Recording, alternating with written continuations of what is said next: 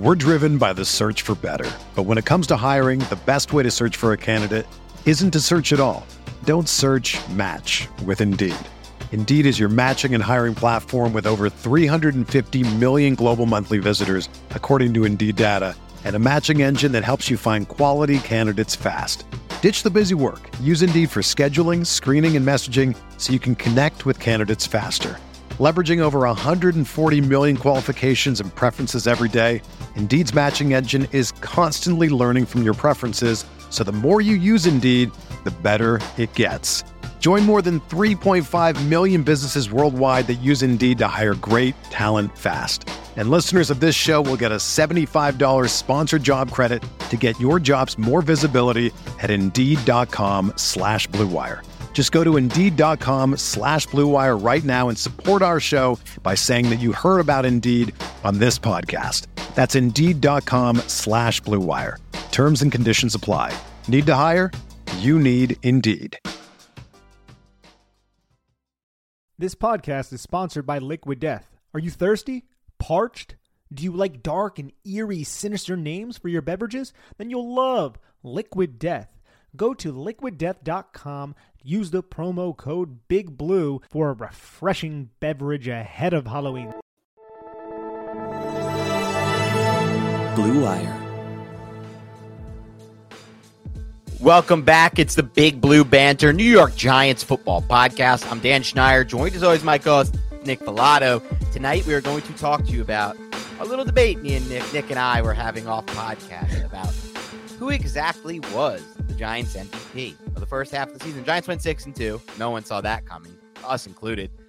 And we were on the higher end of prediction for preseason wins, but this was unexpected. But who's the actual MVP? And we're not including, for this debate, the coaches. We were not including any of the coaches or any of the coaching decisions or any of the coaching. Just players on the field. Who is most responsible for the Giants being 6-2 right now? And who is their MVP? So, Nick, I'm going to toss the conversation over to you and ask you who you've narrowed down to first, and then we can go from there, because I have a feeling we're probably going to narrow it down to the same people. I think why I wanted to do this is a standalone segment. Let me first say that. I feel like it could lead to some fun football discussions and some interesting debates, 30,000-foot view, as in what's actually leading to these wins, what's sustainable, what can we count on moving forward, that type of discussion. How do you build your roster out with the information of who's most important and who's playing the biggest role in winning you football games? So I'll start by saying that. Now I'll turn it over to you. Have you narrowed it down to two guys, or is that just me? So I think it is narrowed down to two guys, but there is a whole conversation that we could have. And the two guys would be Saquon Barkley and Andrew Thomas. So you have your franchise left tackle and your running back who is entering a contract year, who had his fifth-year option picked up a couple of years ago, but now he is healthy, and we are seeing why so many people loved him coming out of the 2018 draft. We saw it in his rookie season, and then he had a bunch of injury-plagued years, and now he is the essence of this offense right now. Like, without Saquon Barkley, I don't know what the New York Giants football team is, which kind of runs a little bit counter to what we've pitched on this podcast. And I think there is nuance to this conversation that I'm sure we'll dive into. Saquon Barkley is a running back, spent the second overall pick on him.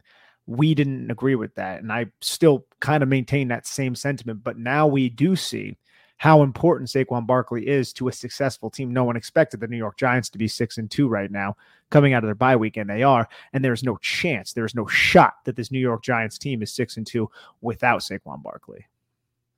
Yeah. So are you leaning Saquon? I am leaning Saquon right now, but we can get into some of the, who gets the bronze, who gets whatever the fourth award is a little bit later. But right now, I do believe the discussion is surrounded around Andrew Thomas and Saquon Barkley. Okay. Yeah. I think for me, my lean would be Andrew Thomas. And the sentiment being, I think about where this team would be without Barkley and without Thomas. And to me, if you take Thomas out of the lineup, you probably are making the decision to shift Evan Neal over to left tackle, where I think he would struggle mightily and ultimately the Giants would be forced to use extra players, tight end, whether that be a tight end to chip or running back chip, on a very consistent basis to help him on that island. On the flip side, you'd be putting Tyree Phillips over at right tackle. Phillips is okay. Wasn't as good as in his second game as it was his first. Didn't make too many errors, but overall, I feel like he also is very limited in the sense that you can't really put him on an island. Then you take into account, what does that mean for the Giants' run game, right? Taking a Thomas off the field and putting on a Tyree Phillips, because that's essentially would be the flip there. And then obviously not even accounting for the Neal injury, where the Giants would have had to kind of really probably go to the waiver wire or maybe kick over like a Zudu, but then they need a Zudu at guard because of Bredesen injury. So that's another debate. So depth-wise, it would hurt them for sure. But I think about some of what Saquon Barkley has done, and I try to factor in how much of that has been him on his own.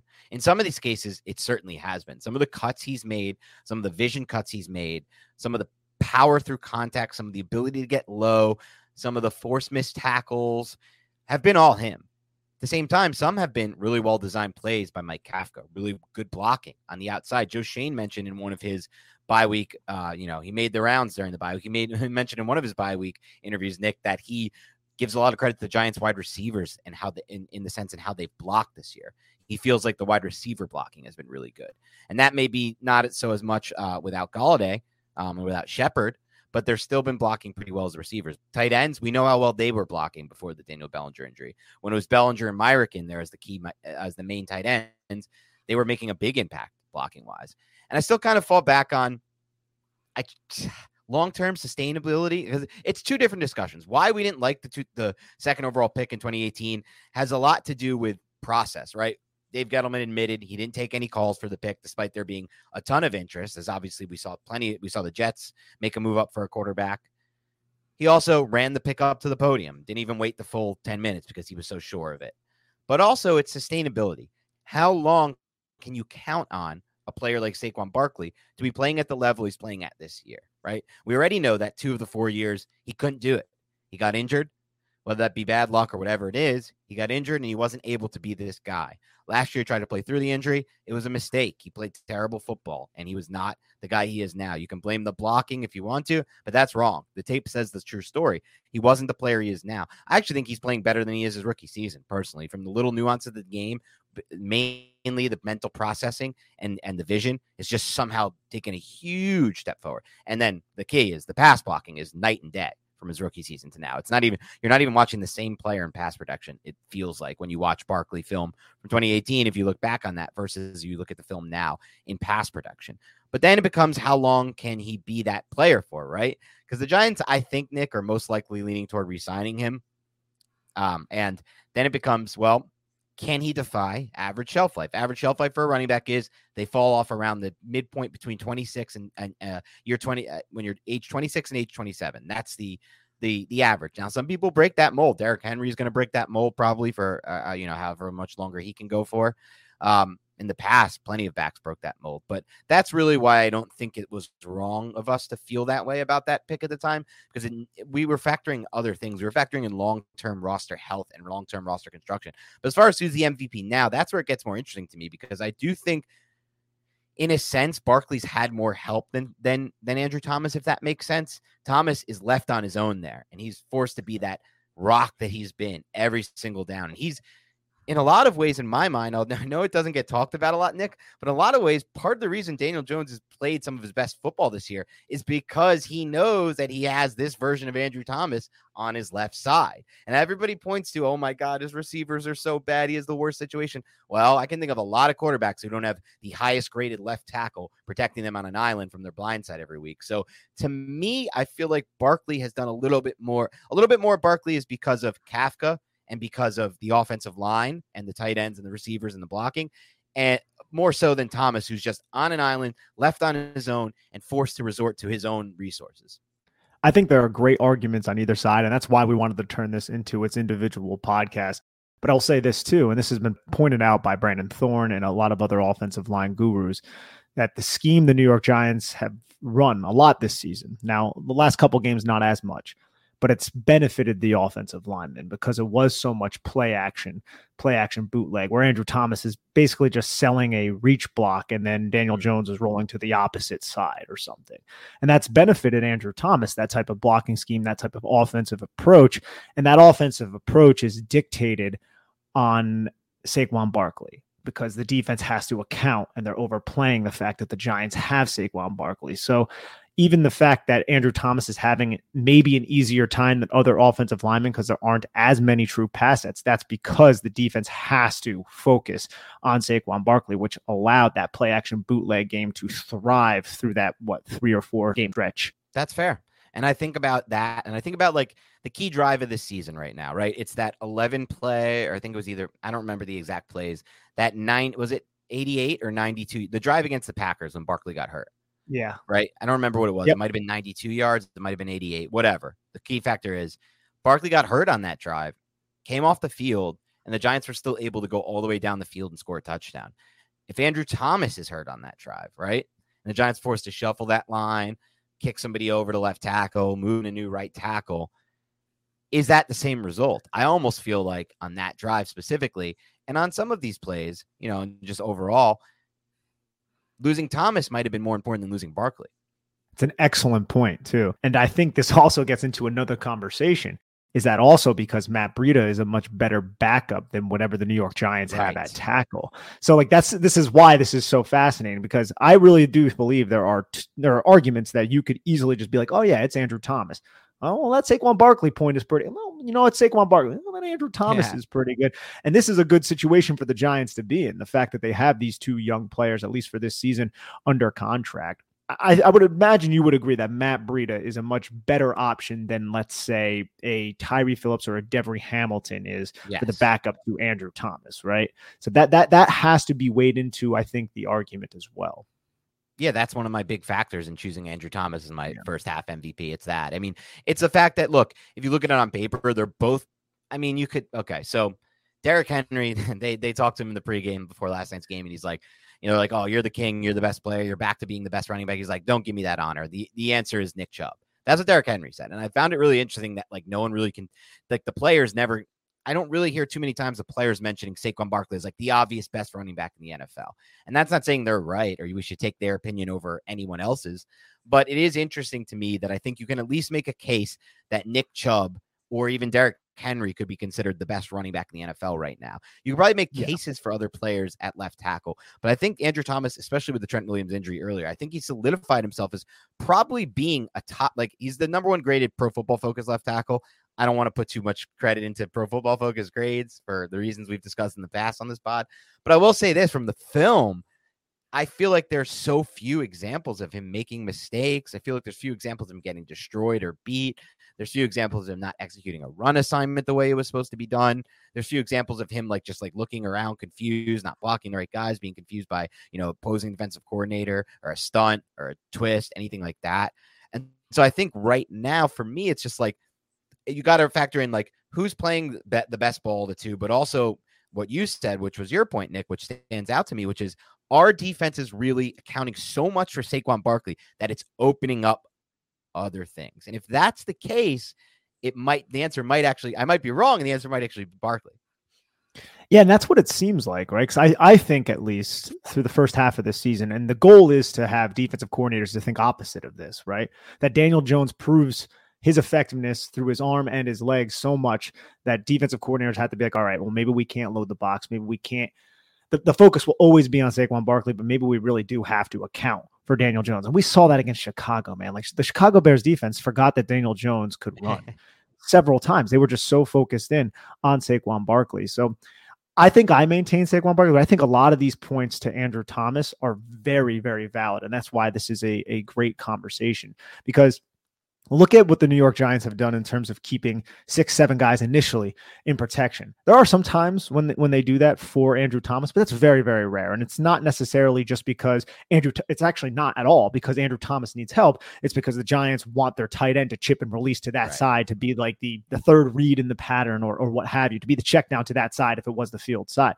But there was a lot of times when Evan Neal was out there and he was struggling, the Giants would specifically have guys to help Evan Neal out. And they didn't have to worry about Andrew Thomas. And that's obviously going to allow the pass game to have a little bit more flexibility. It's going to allow the pass game to not have to scheme any type of help towards the left side of the protection. There's a lot of merit in that. But ultimately, I fall on the Saquon Barkley side because the New York Giants don't create any damn explosive plays. I think they have 17 right now. And this has been an issue with the New York Giants for how long, Dan? They have 17. That is the worst in the NFL right now. They rank 32nd.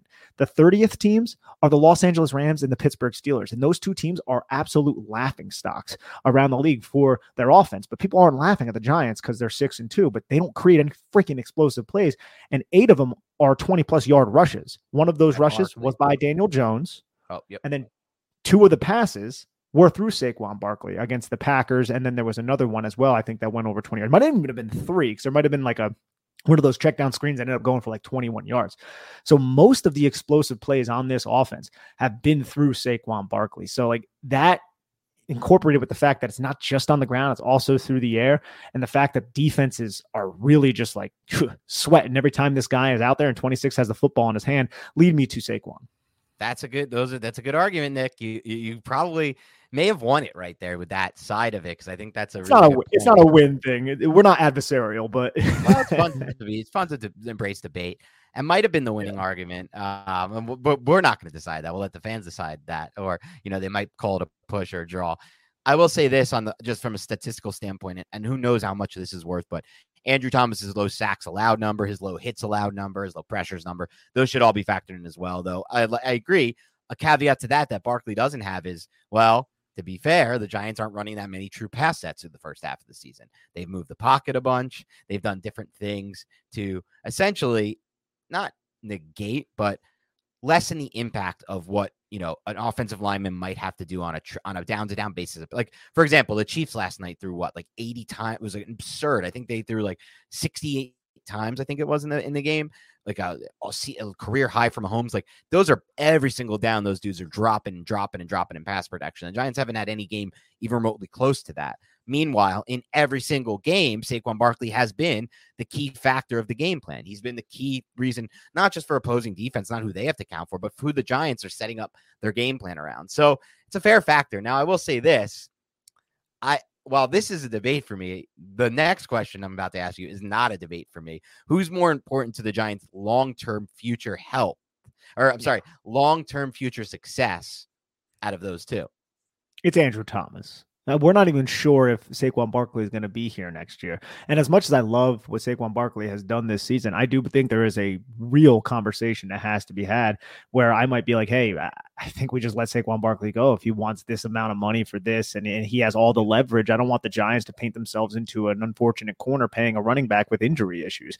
That's a real difficult conversation that we'll have to face at the end of the season. But Andrew Thomas, arguably right now at 23 years of age, is a primary asset that not just the New York Giants have number one on their list, but most of the NFL would have number one on their list. Like a 23-year-old tackle playing as well as Andrew Thomas is right now would be a top 32 pick. Would he not be right now? Like, I think he might be. I mean, you have like skill position players, and the NFL is kind of evolving to where, like, you saw what the Bengals did last season, where they neglected the offensive line, still made it to the Super Bowl with receivers like T. Higgins and Jamar Chase. But honestly, man, top 32 pick. I think Andrew Thomas is a top 32 pick if there was a type of fantasy draft right now around the NFL. Oh my God. I would love to have that debate. We're not prepared for it right now. At least I'm not. And I don't think you are either. I'd have to look through literally all 32 rosters, but I'd love to have an asset debate, right? Like redraft the entire NFL league right now from scratch, factoring in age, factoring in contracts, factoring all of that, and then debate where would Andrew Thomas go. I think he could go definitely top 32. I don't know. He could go insanely high potentially. Like, there's a few quarterbacks we definitely take over him for sure. There's probably some edges that we'd look into taking over him. We'd have to look into that. I don't know. Maybe some corners. Like, you can make the case for Sauce Gardner potentially, but I don't know. I think I might take Thomas over almost all of those guys at 23 years old. And as far as the Thomas versus Barkley debate, it's not even close for me. We'll get into the tough Barkley discussion later when we have to. I'm very much so not looking forward to that because if you even suggest that he shouldn't be resigned, I think some fans can't even accept the possibility of, looking into the idea of, okay, well, there's a salary cap. Okay, well, there's an age factor with running backs. Okay, well, there's an injury factor. Those are three things that can, in my mind, cannot be ignored. And I think some fans will just quite literally ignore all three of those things. On Andrew Thomas's front, take him out. There is no cliff for offensive tackles from an age standpoint. We saw Andrew Whitworth play at an insanely high level through an insanely old season. Same thing goes for Trent Williams and a slew of other offensive tackles. So you take that out. The shelf life for left tackles versus running backs is not even close. I also think, man, this is a unique situation, and you made a great debate, and you made some great points for it, Nick. But overall, long-term, on most NFL teams, especially if you can eventually develop what we need to be a consistent Super Bowl contender, and what's that, Nick? A consistent drop-back pass game. That's what we're going to need. As we saw last week, the Jaguars took away what the Giants wanted to do schematically. I mean, not the Jaguars, sorry. Why did I say the Jaguars? The already blanking on the Seahawks. Jesus, that was terrible. That's bye week for you right there. The Seahawks took away what the Giants wanted to do. We'll see if the Giants should be able to counter it. But in a playoff game, if the Giants' offense was exactly what it was in the first half for the most part, you know that with a full playoff game, a defensive coordinator can probably just take that away too. What you really need long-term is the drop-back passing game, the consistent pass plays, consistent. So from that standpoint, a running back is way less important than a left tackle long-term. And Saquon Barkley is way less important than Andrew Thomas long-term. I also still believe you can get a really good running game if you have a really good offensive line. I've seen it play over in the NFL over and over. There's just so much talent at running back, dude. You can find the Tony Pollards in day 3. You can find the Dameon Pierces in day 3. Dameon Pierce is an absolute stud who we spoke highly of. I went back and I listened to our Pierce podcast, by the way. Not to take victory lap and toot our own horns, but that was a damn good pod, dude. We love that dude, and we called that one. But you can still build out the offensive line, have a really strong run game, and then cycle in talents on day 3. You can't do that at left tackle, right? There is no Andrew Thomas. You can't get an Andrew Thomas at the Dameon Pierce level. Okay, Terron Armstead, it happened one time with the Saints. That's not happening for a long time. It hasn't happened since, and it's not going to happen again. I mean, Jordan Mailata, whatever. You can find sometimes, but like it's not even close to the same level of frequency as the left tackle position. So longevity, and also just general impact. I still think now this team is unique with Barkley, but overall long-term, a left tackle makes a bigger impact than a running back. We're driven by the search for better. But when it comes to hiring, the best way to search for a candidate isn't to search at all. Don't search, match with Indeed. Indeed is your matching and hiring platform with over 350 million global monthly visitors, according to Indeed data, and a matching engine that helps you find quality candidates fast. Ditch the busy work. Use Indeed for scheduling, screening, and messaging so you can connect with candidates faster. Leveraging over 140 million qualifications and preferences every day, Indeed's matching engine is constantly learning from your preferences, so the more you use Indeed, the better it gets. Join more than 3.5 million businesses worldwide that use Indeed to hire great talent fast. And listeners of this show will get a $75 sponsored job credit to get your jobs more visibility at Indeed.com/Blue Wire. Just go to Indeed.com/Blue Wire right now and support our show by saying that you heard about Indeed on this podcast. That's Indeed.com/Blue Wire. Terms and conditions apply. Need to hire? You need Indeed. You may start noticing there are strange tall boys of beer in the bottled water section of your local stores. You might also think, hey, that doesn't make any sense. Well, it's because it's not beer. It's actually mountain spring water from the Alps, and it's called Liquid Death. Why is the water called Liquid Death, you might ask? Well, because it will brutally murder your thirst. And their infinitely recyclable tallboy cans are helping to bring death to plastic bottles. They also donate 10% of their profits from every can sold to help kill plastic pollution. Look, I've tried Liquid Death. It's pretty good water. You should go out there and give it a good old chug. People will think you're drinking a beer, but really, you're just hydrating yourself because you're parched. So please, go get Liquid Death at your local Whole Foods Market, Target, and Stop and Shop stores, or find a Liquid Death retailer near you with their store locator tool at liquiddeath.com/Big Blue. Please use that promo code. That's liquiddeath.com/Big Blue. Yeah, I don't even think that's up for debate in terms of the longevity. I'm speaking on Barkley's behalf, obviously from MVP for this season, and that's why there's this. Yeah, there's this huge dichotomy in my brain though, because if this guy is our MVP, which I think he is, and here I am saying, I don't think we should resign him. There is a dichotomy there. You would imagine that it's not the most rational thing to say, but I think it's completely rational given all of the parameters that you laid out just like 5 minutes ago. Yeah, exactly. It's going to be a tough debate that we'll have to have this offseason. It's an interesting one. I think the Giants will re-sign Saquon Barkley. I'm pretty confident in it just from hearing things and feeling things out. Having said that, as far as if we're going to be for it, that I'm going to leave. I'll let that go for another day because I have to think more on it. I have to let it marinate a bit more. Also see how Saquon finishes the season too. Right. That's another injury will totally change. If he gets injured again, knock on wood that he doesn't. But if he does, that's going to totally change the mindset. But I will say this. When Christian McCaffrey hit the block, there were a lot of teams interested. I always think that, generally speaking, NFL teams are a bit more value the running backs a bit more than we do as kind of like the long-term cap health prognosticators, right?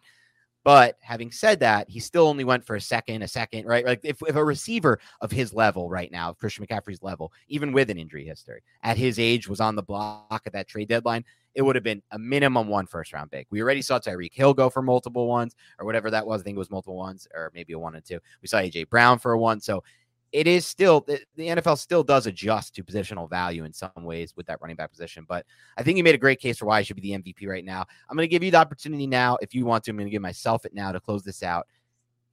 Final call, MVP of the first half, Barkley or Thomas? For me, it's Saquon Barkley for all the reasons I laid out before. Just he's too important to this offense, and the passing attack, while it's not the most explosive, the reason why they've had some success is because of the rushing attack and the defense trying to shut down the rushing attack. And also, a lot of these come from behind victories. It wasn't just Daniel Jones slinging it. Daniel Jones can sling it sometimes, but a lot of it was no slinging. The Giants just stuck to the run, and they were able to do that, and they were able to wear defenses down. That's credit to their run blocking, which can be some credit levied towards Dan's choice of Andrew Thomas, but also because of Saquon Barkley. And I would also imagine you agree with the fact that Saquon Barkley's conviction when he's running the football, his decisiveness, it's night and day from anything we've kind of seen from him. We saw a little bit of his rookie season, but man, the last couple of years, it just hasn't been there. The run blocking wasn't there, but dude, this guy is on a different level in terms of his football IQ and how he's running the football. He's playing really, really well right now.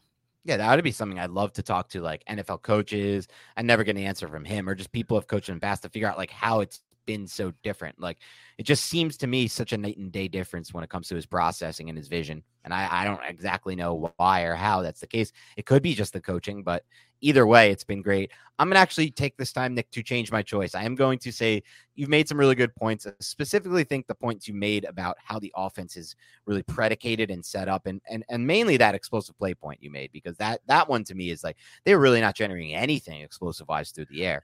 Almost concerning, bro. I don't think we're talking about it enough as Giant fans. Almost all the explosive plays are basically from Saquon Barkley. Like you have to generate explosive plays. Too is not even on the is done for the season. That's another problem. Exactly. And I think there was like one to David Sills on like a deep dig route, one to Richie James on a deep over. I think in the second half, we're going to look forward a little bit in the second half. We're going to see a lot more Wan'Dale Robinson downfield. Maybe it's going to start against the Texans. We'll get into that on our pregame preview, but they run a lot of too high. What did Daniel Jones miss last week? Wan'Dale Robinson streaking against a middle linebacker, splitting the safeties with 2-9 routes, basically 3 vertical against a 2-high defense. He had Wan'Dale, but he checked it down, which is fine. That wasn't one of his more egregious misses. But if he was a little bit more patient, he would have realized the mismatch and more than likely would have had Wan'Dale Robinson. I think the Giants are going to try to go back to that well against Houston, who just loves freaking cover 2. Yeah, man. Look, dude, it's never going to be perfect for a quarterback there. Like for that I'm thinking about that route, that the one that comes to my mind. I mean, you've put that ball out there with anticipation and take a shot. You're connecting on that throw. I know it's hard in the moment and things like that. I don't want to knock Daniel Jones too much for it, but those are the shots where we need him to take in the second half. We want to be a different kind of offense. We want to be a team that can win games against the best teams too. And they have already beaten some solid teams, Titans, Ravens, but you want to get an upset against the Eagles. We're going to need to take some shots and some hole shots, especially. That's the thing that stands out to me. I've seen very few tight window hole shots against zone from Jones really throughout his career, and this season as well. And again, I know the receivers are an issue. Just trust me. Don't think that's lost on me. I'm not blaming this on him or anything like that.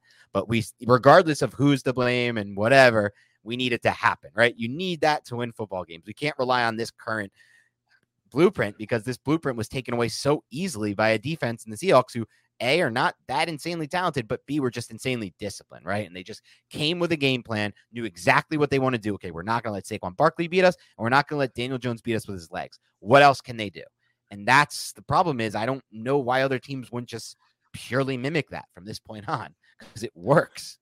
It definitely works. And I'll say this too, and this isn't just us kicking Daniel Jones while he was down after a bad game, but the plays were there last week. Like Mike Kafka, it wasn't really a fault of Mike Kafka. Maybe you can argue the adjustments weren't as prevalent early on, but in the second half, there were deep shots that were dialed up against the right coverage, excellent routes by Darius Slayton specifically. And the ball should have been put out there, and it just wasn't. And even in a game where the New York Giants looked hapless and it was not the best effort, and Seattle's defense played really well, there were still designed routes that took advantage of that coverage. We just need, like you said, man, that football to come out. And on none of those routes, the key thing for me, Nick, was on none of those routes that you referenced, the offensive line was the issue. On none of those, we can't say, oh, well, you know what? The pass protection just broke down. No. The pass protection was more than fine by far on those routes. And so that's that to me, because again, to be the best, to be at that level, the Super Bowl level of quarterback play, you have to throw with anticipation on a consistent basis. We've seen flashes of Jones' ability to throw with anticipation, but it's got to become more consistent. And I think it will as he gets more time within the system. And I think part of it is, a smaller part of it to me is trusting the receivers to create the separation, but anticipation is mostly on the quarterback. Anticipatory throwing, as we're seeing now with Tua Tagovailoa. Look, it was not a prospect I love coming out, Nick. We've discussed him off pod a bunch, but I've obviously had the chance to watch more film this week with the Giants on a bye, and I watched the tape of their game against the Bears, Chicago. And man, dude, he's throwing with a lot of anticipation on a lot of these throws, man. And he took a whole shot against the coverage that I seen maybe Mahomes and Allen throw this year. On a consistent basis, I do not see quarterbacks may even attempt that throw against that kind of coverage. And it's a tight window, and you got to throw it before the receiver's out of the break. And so, I mean, that's what we're going to be looking for in the second half. At least for me, the evaluation on Jones continues through, and I'm happy Joe Shane said that as well. He's not like, oh, he had 4 good games, we're re-signing him immediately. He's like, no. This evaluation goes throughout the whole season. Good on him, by the way, for saying that. Yeah, it's the only way to operate, if you're asking me. Now, those are the clear-cut 2 guys, Saquon and Andrew Thomas. If there is somebody to earn the bronze, who would it be for you? Okay, so first I did want to finish and say Barkley is now my pick. I've come around, and I said my early lean was Thomas. Nick, you made a really good case. Barkley's my pick. So both Nick and I have Barkley MVP. The bronze medalist, the guy who would come in next, without a doubt for me, at least, is none other than Dexter Lawrence. And to me, it's not even close. Anyone else? Yeah, I'm right there with Dexter Lawrence being the guy. I think there are a lot of valuable assets on that defense. I think Xavier McKinney is a valuable asset. We might feel the pain of him not being there now that he hurt his hand. I think Julian Love is valuable. I think Adoree Jackson is very valuable. But Dexter Lawrence right now with 26 pressures and 4 sacks through this season, and just how he took over the Bears game and how he has that ability to take over games, I would have to say he is definitely the 3rd runner-up for team MVP through the first half of the season. Yeah, man. Even the little things with Dex deserve to be shouted out and belong in the conversation. Like when he stays so squared to the line of scrimmage and has like a 2-way and beats the block and makes the play in the run game. Or when he does those plays where he like chases down the quarterback or the outside runner sideline to sideline and somehow makes the tackle at 340 against like a 200-pound athlete or 220-pound athlete. Those are the plays too that stand out to me. Some of those have saved drives by forcing punts. Some of those have led to, turnovers or later in the drive or just stops straight up. So Dex Lawrence would be number 3 for me. He'd get the bronze medal for sure. And I think ultimately moving forward, like you said, the Giants have a lot of young pieces, a lot of interesting assets we weren't necessarily so sold on before the year as being as good as they are now. And that's a really good sign. But to close this bad boy out, Nick's got Barkley, I've got Barkley. And so for the first half of the season, MVP Saquon Barkley.